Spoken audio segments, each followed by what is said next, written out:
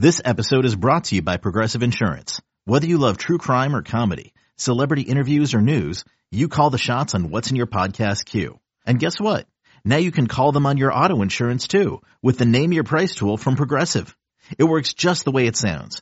You tell Progressive how much you want to pay for car insurance, and they'll show you coverage options that fit your budget.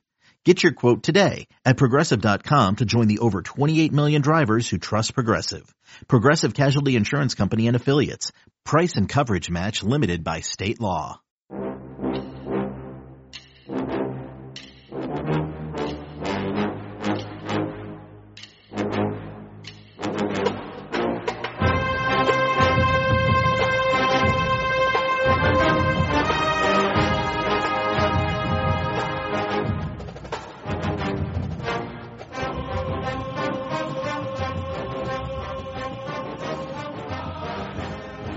Good morning, Bucknutters. Welcome to the Bucknuts Morning 5 here on Monday, September 2nd, 2019, also known as Labor Day. I am Dave Biddle, joined by Bill Bank Greene.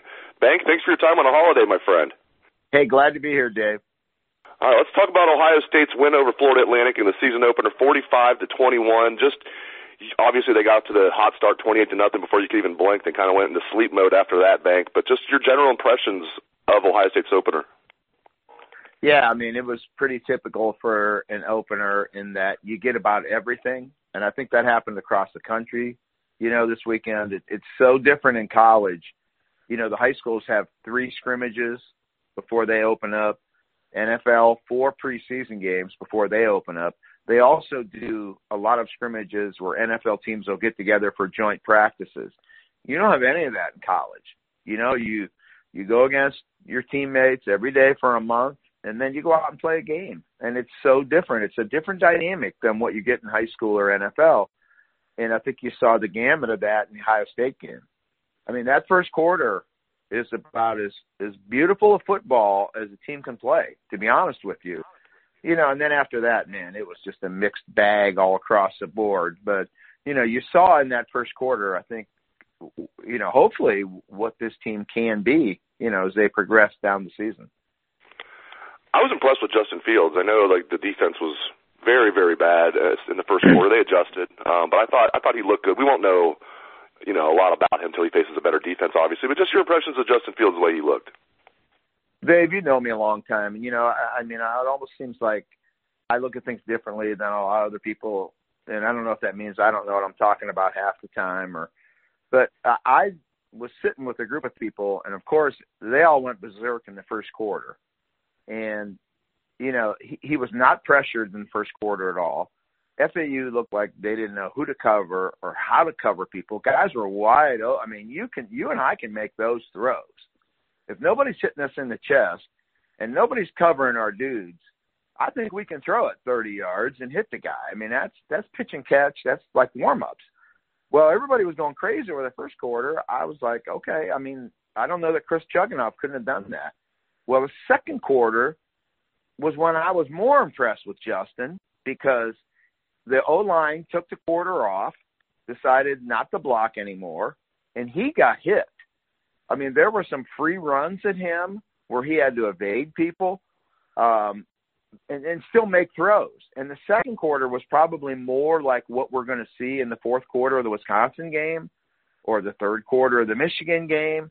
You know, it's not pitch and catch 7-on-7 when you get into the meat of the schedule. So I was more impressed with him in the second quarter when he had to evade people, when he had to make throws with someone bearing down on him, and you know you're about to get a helmet in the ribs, and you've got to step in and make that throw.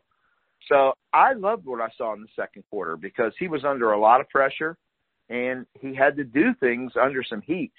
And the first quarter, you're never going to see a repeat of that again this year. I mean, football's not played like that. So I love what Justin Fields did. He's the most important player on the team.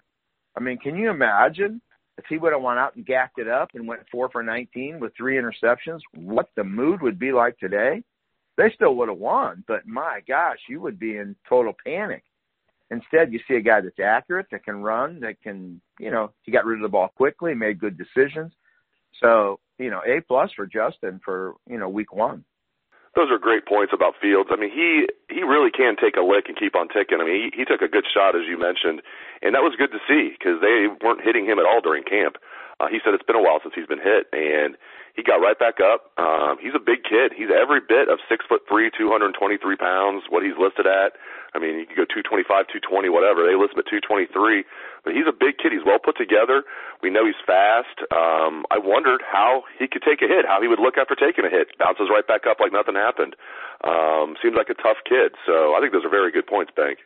Yeah, no, he's a physical guy, good speed. Like I say, to me, it's an A-plus performance. He was under a lot of pressure in that game in terms of outside pressure, not so much from FAU, but outside pressure from – he knows how much he means to this team, and that coaching staff knows how much he means to this team. So, passed the first test with flying colors, and, away you go with Justin Fields.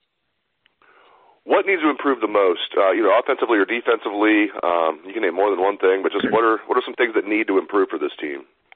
Well, first off, it's hard to draw any conclusions from week one. So, any absolutes or any, determinations, come on, it's week one. So, to me, I mean, the O-line, I'm always an O-line guy. I'm always like – seems like negative toward the O-line, but I think it's just that I recognize how important that group is. And do they have to get better? Yes, they have to get better. Does every O-line in the country right now probably have to get better? Yes. O-line is different. You could put Marcus Crowley could have got put in that game, and he might have had 20 carries for 150 yards because skill guys, you can throw them right in there, and they can pop. O-line is a different thing. It's five working as one. So you need all five guys in sync, playing well, and that's not going to happen in week one. It'll happen in spurts, but, I think this O-line showed what they can be going forward. So that's a group that has to get better for sure. And then, you could be general and just say everybody's got to get better. That performance that they had second quarter through the fourth quarter is not going to win you the Big Ten. But you don't expect that in week one. So, if I have to be specific with a position group, probably every week we talk, Dave, I'm going to say O-line has got to get better. But all in all, I think Ryan Day had to be pleased, and I think Ohio State fans, should be very pleased right now. Cincinnati Bearcats coming to town on Saturday, another high noon kickoff. Bearcats beat UCLA in their opener 24-14. As you've mentioned before on the show, I think you know what Luke Fickell's going to do, what his game plan is going to be coming in here. Just what you expect this Saturday, Bank. Well, I think Cincinnati is going to come in here loaded for absolute bear. And, Ohio State really was ready to play against FAU, and it showed. I mean, that was a team that was, chomping at the bit to get out and play well, and they come out of the block so well. And they're going to have to do that again this week because Cincinnati is going to come at them. Where FAU was very tentative the other day in the first quarter, and I don't know if it was Kiffin's comments that we're just coming up to get our check and we shouldn't be playing this game. Well, you're not going to get those kind of comments out of Luke Fickell. Those guys are coming, and they're coming to win. Now, do they have enough talent to beat Ohio State? I would question that. Do they have enough to hang in there and make it a close game and survive to the fourth quarter? They just might, So Ohio State is going to have to match that intensity. This is a game that Cincinnati has circled for a long time. This is a game that they took time out to prepare for, last spring, anytime they were together this summer, and certainly since they got together as a team in the fall. So, this team's coming loaded for bear. This is a game Luke Fickell wants to win probably more than any game he's ever been in his life. And Marcus Freeman's going to be the same way. So I think if Ohio State can match that intensity and match the want to that Cincinnati's going to have, then I think Ohio State's going to be fine. If Ohio State comes in and sleepwalks this game, they're going to get hit in the mouth. And, so that's the thing for me. You know, if Ohio State's on point and ready to go, and you get the team that was in the first quarter against FAU, they should not have a problem with Cincinnati. If you get the team that played quarters 2 through 4, then this could be a game that gets into the fourth quarter and it's kind of interesting. So we'll see.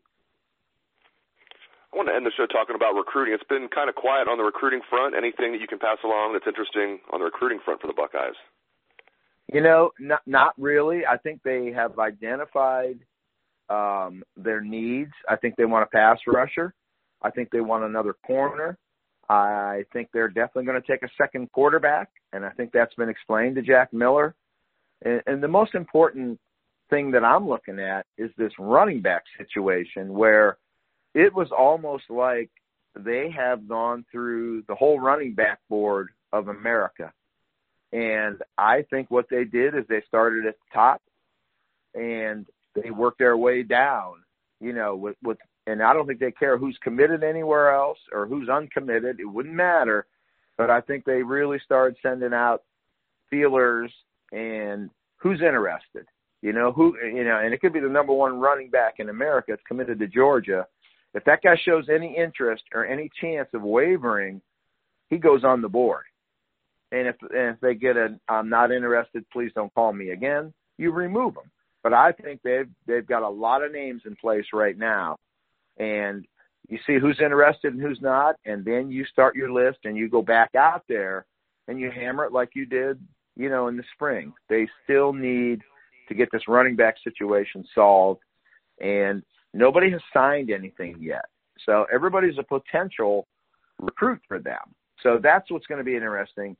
They've contacted so many running backs recently, and now you got to see who shows up on campus. That's when the rubber meets the road, is when you see an official visitor show up, then you know it's serious. Great stuff from Bill Bank Greene, as always. Appreciate it, Bank, and appreciate all the listeners for tuning into the show. Hope everyone has a great day. Let's hear that Buckeye swag, best damn band in the land.